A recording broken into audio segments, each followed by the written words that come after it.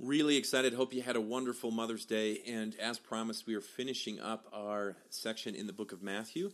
And we're talking about building our house on the rock. What does it look like? We could really talk about this for a long, long time. But we've got some basic principles of what it means to center and put your foundation of your life in Jesus. This sermon was originally recorded at Castle Rock Middle School, May 18th, 2014. We are continuing our sermon series in the book of Matthew. We took just a little bit of a break last week to celebrate Mother's Day as we looked at Isaiah 49. And Isaiah 49 reminded us of this. When it comes to God's love, even though a mother conceivably could forget about the child in their arms, God says, I will never forget you. In fact, he says, you're engraved on my hands. And I think that's a pretty powerful picture that God gives us to say, you are always remembered. I will always love you. And it's especially important if you're reading the Sermon on the Mount, because the Sermon on the Mount is 13 minutes straight of saying, this is what I expect of you. Do this, do this, do this, do this, do this, do this. And by the time you get to the end of the Sermon on the Mount, you start to think like, I don't even know if I'm Christian. So it's really good to go back once in a while and read passages where God says, I love you. Okay? We're in good shape. So today we're talking about building our life on the rock. And I promised with Mother's Day that we're going to have some application of what that means as a parent. And I know some of you are not parents, and you're going, uh-oh. Like, am I going to hear this whole sermon on parenting? But there's other times, though, I have illustrations that have nothing to do with me as a parent, like when I talk about staying up past 9:30. Like, you, as people without kids, you understand that. I don't understand that. So you just got to tit for tat. You know, we're kind of work together. It's not always just about you. So build your life on the rock. We're going to spend a little time on this. We got to read it, and once in a while you run into parts in Scripture that are really difficult. And if we, okay, way more than once in a while, but you run into this section, you're like, what exactly does this mean? In some of those sections, the book of Revelation, there's a guy who said you have to read the Old Testament 30 times before you really understand Revelation. That's kind of a lot. And then you'd finally understand Revelation, or the visions that Daniel has, or some of these other parts in Scripture. You go, you know what? I don't quite get that. I admit, there's plenty of places. I only preach on the parts I do get. So we're going to just start right back over next year. So so there are some difficult parts, and there's some parts that are not that difficult. You determine where this fits. It says, therefore, everyone who hears these words of mine, this is the end of the Sermon on the Mount, and puts them into practice is like a wise man who built his house on a rock. The rains came down, the streams rose, the winds blew, and beat against that house, yet it did not fall because it had its foundation on the rock. But everyone who hears these words of mine, it does not put them into practice is like a foolish man who built his house on sand. The rain came down, the streams rose, the winds blew, and beat against that house, and it fell with a great crash. Hard or difficult? Okay, I'm going to enlighten you. Here it comes. Are you ready? If you follow Jesus' words and actually do them, you're smart. If you don't, you're not. You're thinking like, is the sermon done? No, it's not. This is really not that difficult, I don't think, is it? I mean, this is not like the tricky part when you look at Scripture and you try and determine, like, is this difficult? I'm not sure I can understand this. This part is not that difficult because we've been hearing stuff like this our whole life, haven't we? How many of you are familiar with the story of the three little pigs? Right? You know the story of the three little pigs. Now, there's two different versions. I had the clean version when I was a kid. The pigs don't get eaten in my version. Apparently, there's one like the foolish pigs get eaten, but the one I heard as a kid is the one makes his house in straw, which is not very smart. Everybody knows that. And then the tricky part, because one builds his house out of wood, and how many of you grew up in a house that was made out of wood? You're like, is my dad foolish? I'm like, what is going on? And then the overachieving pig who builds it with stone. So then, of course, the wolf comes and he tries to blow down the first house, and it blows down right. In the story I heard, the pig runs to safety. Then the next one is feeling awesome. You know, he's just hanging out, and he built it out of wood. And then this wolf with a VO2 max of like 800 blows down a wooden house, which is unbelievable. And then the story I heard, they go into safety, and then they just kind of taunt the wolf, right, in the stone and the brick house.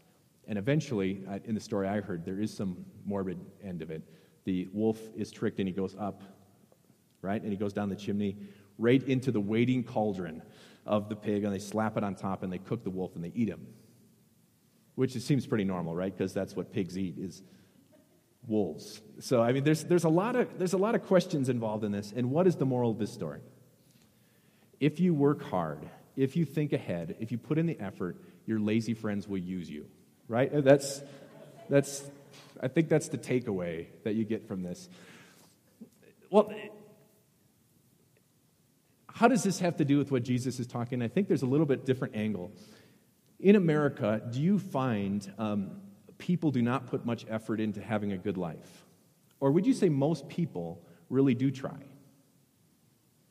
This isn't a trick question. I think as Americans, most of us really try to have a pretty good life. We try to have joy. We try and have happiness. We try and have a good family. So I think that's like the structure. All of us are trying to put like a pretty good structure together. And what Jesus is asking you and what Jesus is asking the people is, what are you building that structure on? Because we're all putting the same effort in. We're all working really hard. What are you going to build that on? Are you going to build it on a rock, or are you going to build it on sand? So spend a little bit of time. For example, this is one commercial thing talking about our grow groups, for one, and also our mission statement. The mission statement, follow Jesus, live love. If our main goal as a church, as a group of believers, was just know as much about Jesus as you can, our sermons would be a lot different. You'd probably have a different pastor. But I mean, if our goal was just to fill your head up with like, okay, I need to know as much as I can about Jesus, we would do things differently.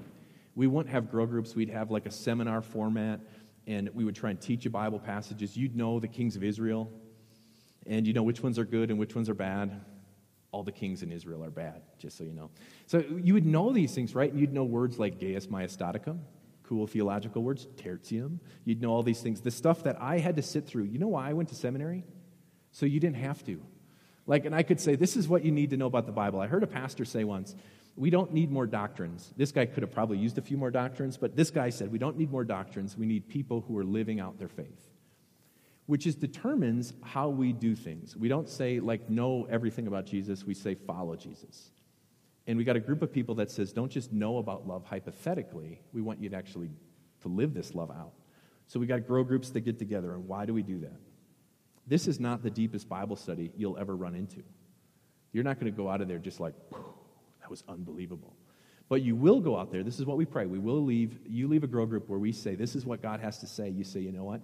I'm convicted on a lot of levels that I haven't lived like this, and I'm inspired by God to try and live my life differently.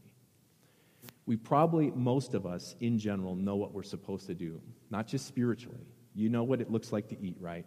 I know my tie is supposed to go a little bit longer, if you're wondering, right? Normally I have a jacket to hide it, so I've never retied my tie on a Sunday morning. It can be like this some weeks, you know. If you want a knot the size of a cantaloupe, you have to have it short, so that's the deal. So I know better. I know what it looks like to eat better. I know what it's supposed to be like to exercise better. You know what it's like to have a decent family. The hard part is actually doing these things. And so what we're going to spend a little bit of time here, and this isn't just like the only way to do it, but if you want to build your life on a rock, if you want to build your life on something that matters, there's some effort involved, and there's something that you have to do, and that's what Jesus is getting at. So we're in Matthew, and we're talking about planning ahead. I think there's three things you can kind of do, just general principles. We could really talk about this forever, but there's three principles that I think are worthwhile. One, plan ahead. Two, be present. And three, look back. So what do I mean by that? If you're going to build something worthwhile, even Jesus says this in Luke 14, you might even know this section. Suppose you're going to build a tower, because who doesn't build towers? I mean, so suppose you're going to build a tower. How does Jesus say it? This is what I want. Want you sit down, estimate what it would take to build this tower, and then determine if you've got enough money to do it. Like if you could just say it in like Castle Rock terms. If you're going to redo your basement, won't you sit down and figure out like how much money this is going to cost, and if you can actually finish it, so that you're not like halfway through it and you don't even get the TV up yet, and your friends are like, "When's the basic going to be done?" You're like, "Wow, I didn't know it cost that much money." And what would your friends be thinking? You should read the Bible more. I mean, Jesus even tells you this, right? This is what you got to do. So planning ahead, and you don't have to freak out here because it says you got to get down to rock. You know how far bedrock was in the time of Israel? I read this a while ago, like 20 feet. So do you have to dig down to rock bottom on every single thing you do? You're going to build a playhouse for your kid made out of cardboard. When your kids go, hey, Dad, can we make the washing machine boxes into a playhouse? Should you say, hold on, kids. Jesus tells us we got to get to bedrock. So it's going to be a while. Yeah, and you just go to your basement and you start digging down, and then I won't do it in my basement because you'd be like the little engine that could. So you maybe do this outside and you dig down. Would you do that? When you go camping, do you dig down to bedrock before you lay the tent down? If you do, I never want to camp with you ever. Or you can set the tents up, that's fine, and just make this ravine where all the water catches and we drown. But you don't want to always do that. You only do that when things matter, right? When they want this road, they're building this road on Meadows. You know how much dirt they took out of there? Isn't that crazy? It looks like that dirt looks good, but something's wrong with the dirt. I don't know what it is. But they haul it out, they haul it out, they haul it out, and they haul new dirt in so that it packs because they want the road to last when it costs X number of $1 million. Philip S. Miller Park. Has anyone seen Philip S. Miller Park yet? That's going to be cool. $30 million. Did you know that? $30 million. It cost more than $5 million extra, and they had to cut things out of it because of soil problems. So they probably could have gone in and done it anyway, but then it would have been pretty embarrassing in like 4 years when the football field looks like this. If you want something to last, you want it to be worthwhile, you got to put the time in. When they built the Brooklyn Bridge, which is kind of a big deal, I think, they made like these giant wooden boxes at the time, which was really innovative. So the last bridge this bridge builder built, it was like knee deep, and they went down a little bit, and they're like, done. This one, they didn't know how deep they'd have to go, 45 feet into the sand, and they had to make these boxes because they don't have like the systems that we have. So they made these giant, humongous sealed wooden boxes, and then they smashed them down as it went, and they would dig. Like over 20 people died in these terrible conditions because they had to pump air down there, so there's enough air down there. They had to pump water out of there, totally dangerous. The other one went down 78 feet. Why would they bother? Because if you got cars going across, it's kind of a big deal if this bridge is going to last. You don't need the galloping Gertie like we had in Washington that just blows up. That's not what we want. We want this to last. Does your life matter enough to put in the work to get down to a base that means something? Do you want your life to last forever? Do you want your family to be built on something solid? If you don't think it's that big of a deal, you don't have to listen to Jesus. But if you say, you know what, my family is worth something, I'm worth something, I think it makes some sense. What do we mean by plan, at least my own mind? If you get one thing, I'll come back to it in a second. If you get one thing from the sermon, it would be this. Go home and make a picture of what your life under God should look like. Go home, if you've got a family, and just spend some time saying, under God, what do we want our family to look like? Because if you don't have a goal in mind, you're going to be in a lot of trouble. Like, do you ever start like climbing a 14er, and they're like, which one is it? And you're with your buddy, and they're like, I don't know, it's one of those. Let's just start hiking. It's like, whoa.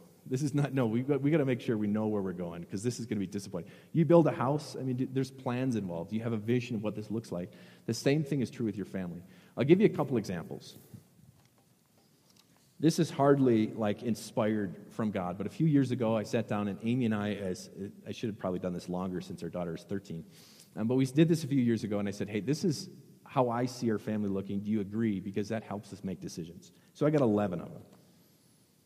I'm not putting them on the board because I was too lazy to type them in. We want a family that loves the Lord and studies His Word. That was one, so I cheated. That's actually two. We want a family that prays together for each other and our neighbors.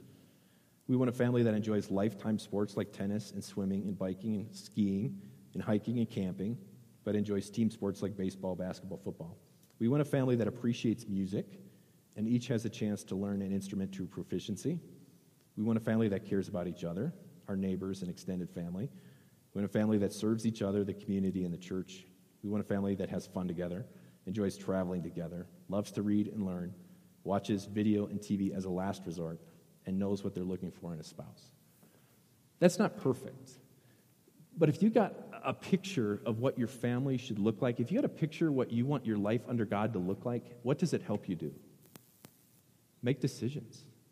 Make decisions. And it's not the ones of saying, what can I say yes to? It gives you permission to say no. Amy and I were in, I can't even think of it. We were at your wedding, Brooks. What's the name of that place?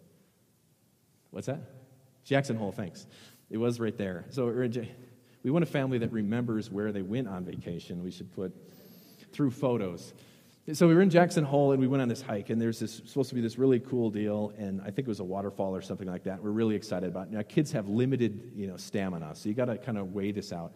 So we're hiking along, and like the dog in Up, we saw a trail, and it said like Moose Viewing Trail, and it was called like Moose Pond or something. We're like, we haven't seen a moose yet, and moose are dangerous. This would be perfect because we've got small kids. So we take this loop, and we're so excited. I'm reading it in the guide. They're like, oh, yes, there's a legendary moose that is always there. So we're going to see this thing, and all the kids are excited. We do this loop. It takes like 30 minutes. Did we see a moose?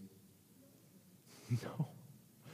You can see one in Larkspur, but you can't see one in Jackson Hole, right? So we hike and hike, and what's going through my head this whole time is I've got limited stamina on my kids, and we're getting towards the top, and they're getting more and more tired. I'm thinking, why did I waste my time on that loop? If you've got a goal in mind with your family in your own life, what does that allow you to do? It allows you to say no. There is all kinds of cool stuff available to you in this world. There's all kinds of cool stuff you can have your kids do. There's all kinds of things that I could put them in and parties to go to and events they can be in, but does it fit in with our ultimate goal of where we want our family to be? And if it doesn't, you have permission and I have permission to say, you know what, that's not where we're going. We want to focus our efforts here.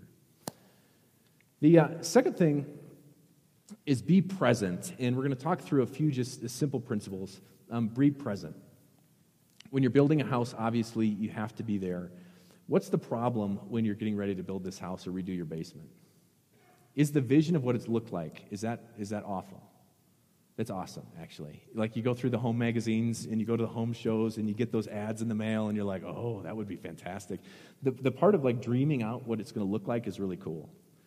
Is it really fun in your finished basement to hang out? It should be. This should be good. This is where the end result is. Maybe I'll switch it to mountain terms. If anyone inclined a 14er. All right, we'll make this illustration. This is going to really hit home for both of you who have climbed 14ers. This is going to be awesome. All right, so when you climb 14ers, you're usually, unless it's like Mount Sherman, it's like at least 6 miles. Some of them are super long. Like if you do Pikes Peak, that's 13 miles up, 13 miles down. It's this long trip, and you start taking your kids on these. So I took the kids on at like 4, which is, if you want to, do you think you're a motivational speaker? You need to take a 4-year-old to climb a 14er. I mean, you got to tell stories, you got to trick them, you got to give cookies, you got to do all these things. So you're going along, and you're hiking up this thing, and you say, hey, kids, we're going to be on top right there. That part's exciting. The kids can't wait because that's where the Oreos come out. And so they're really excited right up there. There it is. But from there to here is like 7, 8, 9 miles.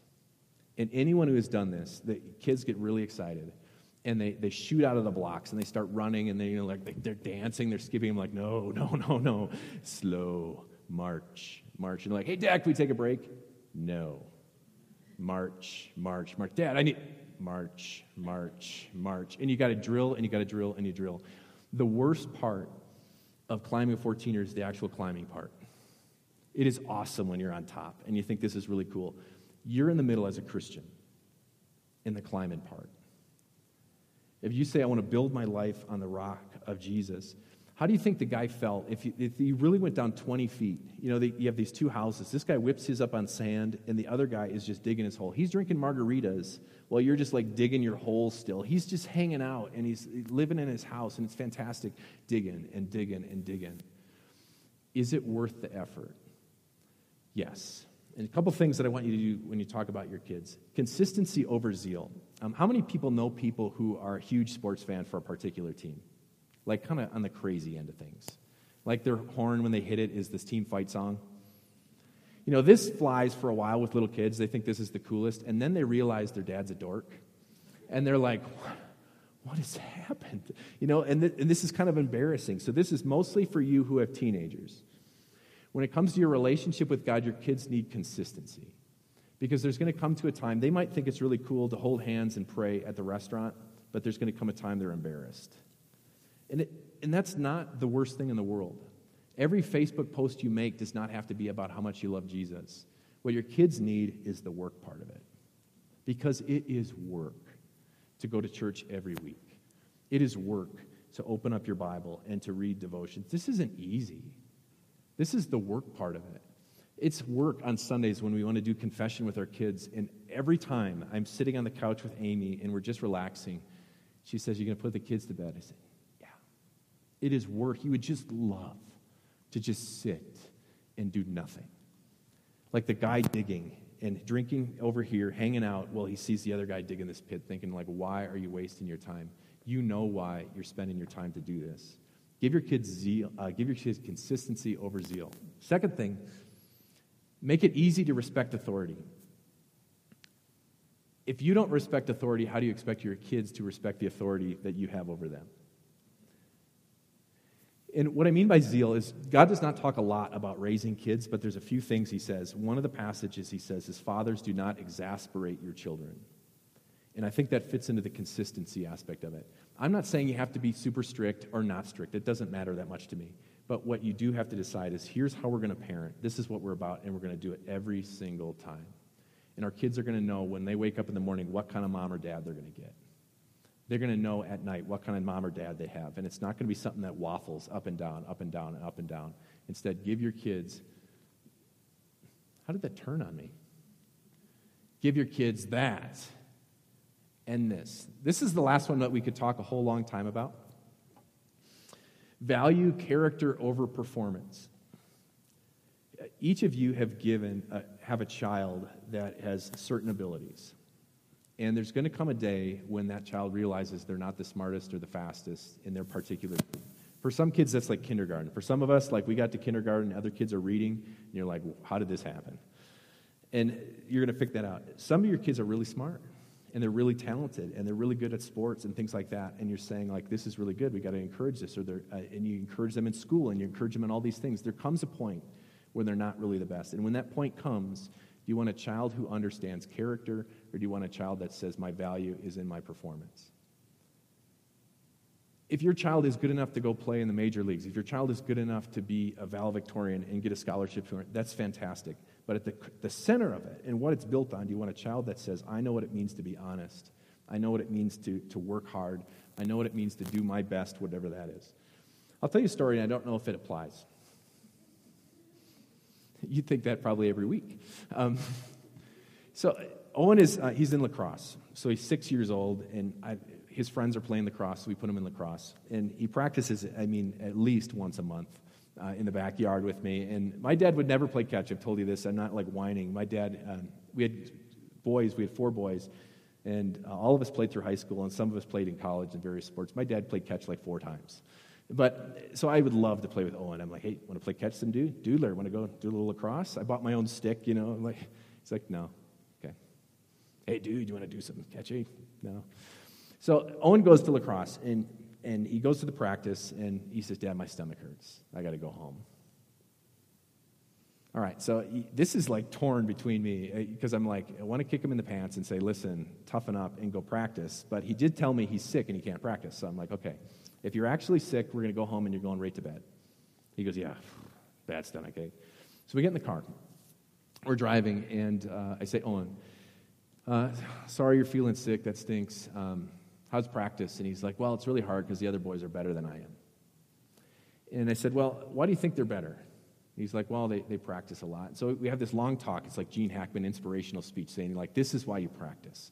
Because it's not about the other boys. Can you get just a little bit better? And I'm picturing myself getting pumped up, and you can imagine the result. Owen says, Dad, can we turn around? And I say, no. Because I take you at your word, and when you say you're too sick to practice, you're too sick to practice, and you got to go home and go to bed. Of course, his stomach suddenly felt better. I don't know how that was. I didn't see that coming. So he gets home, and we put him to bed, and he's like, Dad, how about the couch? He's a negotiator if you've ever met him. And I'm like, nope, up to bed. But, am I saying this is a perfect story? No. But did I tell my kid, your performance is a big deal, but really what I want is an honest kid who tells the truth to his dad. I want a kid that works hard. And now, believe it or not, he's actually better about going to practice, because I said, Owen, it's not about the other boys. They might be better for you forever, but can you get just a little bit better and a little bit better? So now we talk before games, and I'm like, what are you going to work on this way? I'm going to get down for scoops. I'm like, do it. The other kids are whipping these NFL-type goals or something, and he's just working on his scoops. Owen will never listen to this sermon, so that's good. Last thing, we could, again, talk about this all over, but give your kids consistency over zeal, because I know this is work, and there's all kinds of flash-in-the-pan exciting things. Give your kids an authority that they can respect, and give your kids something that says, I respect your, and I'm pushing character more than performance. The last thing is take a look back. Take a moment in your own life and take a moment as you raise your kids just to take a look back. The best moments ever when you're going through the worst part of these 14ers and you're climbing up is when you look back and you can't believe how far you've hiked. And you're like, okay, we're actually getting somewhere. You get 936 weeks with your kids from birth until 18. And a lot of it is so much work, and it's so hard, and you're going, and you're going, and you're going, and you're tired. Take a moment to take a look back and say, Lord, thank you for this life that you've given me, that you've given into my hands. Thank you for the time that you've given me. My oldest is now 13, so I have 260 weeks left. I think I did the math right. 260 weeks left. And suddenly, which seems so long, is just getting smaller and smaller. Take a moment at the end of the day to say, God, thank you for the day you've given me. There's a couple good things that happen from it and some bad things. What happens when you take a look at your day analytically at the end of the day? There's a lot of things you do differently. And if you did something to hurt your kid, or you did something that you think, maybe I shouldn't have done that, right then go and talk to your kid, because the best times to talk to your kids, there's only two spots where kids communicate. It's not at the kitchen table. It's at night when you're tucking them in, and the other is in the car. You're looking this way, they're looking this way. The kids just talk. I don't know if they're like nervous or something. They just talk. So talk to your kids in the car, and when you tuck them in, if you've done something to your kid and you're sorry about it, go take care of it that night, because that sheds character. Second thing it says is it gives you a chance to say, Lord, I've been lazy. I've thought about myself, and I have not used the gifts you've given me. I'm sorry for that. And the third thing, the most important thing, is you get to look back at a cross. And you get to look back at a Jesus, and you get to look back at a God that says, I do love you. And you get to look back and hear Jesus' words from the cross that say, it is finished, your sins are gone. Build your house on a rock. Is it worth it? I would say the people who built the Brooklyn Bridge would say it's worth it. I would say the third pig would say it's worth it, right, to put in the effort. And I think if you'd ever talk to any Christian parent who has made it through and has worked so hard to try and instill the best they can, I think they would say it's worth it. Your life is worth it. Your family is worth it. Build your house on the rock. Amen.